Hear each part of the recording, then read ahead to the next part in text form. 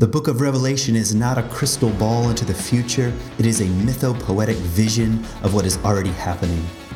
We face an apocalypse of our own making, with our own weapons and our consumption of the very earth that keeps us alive.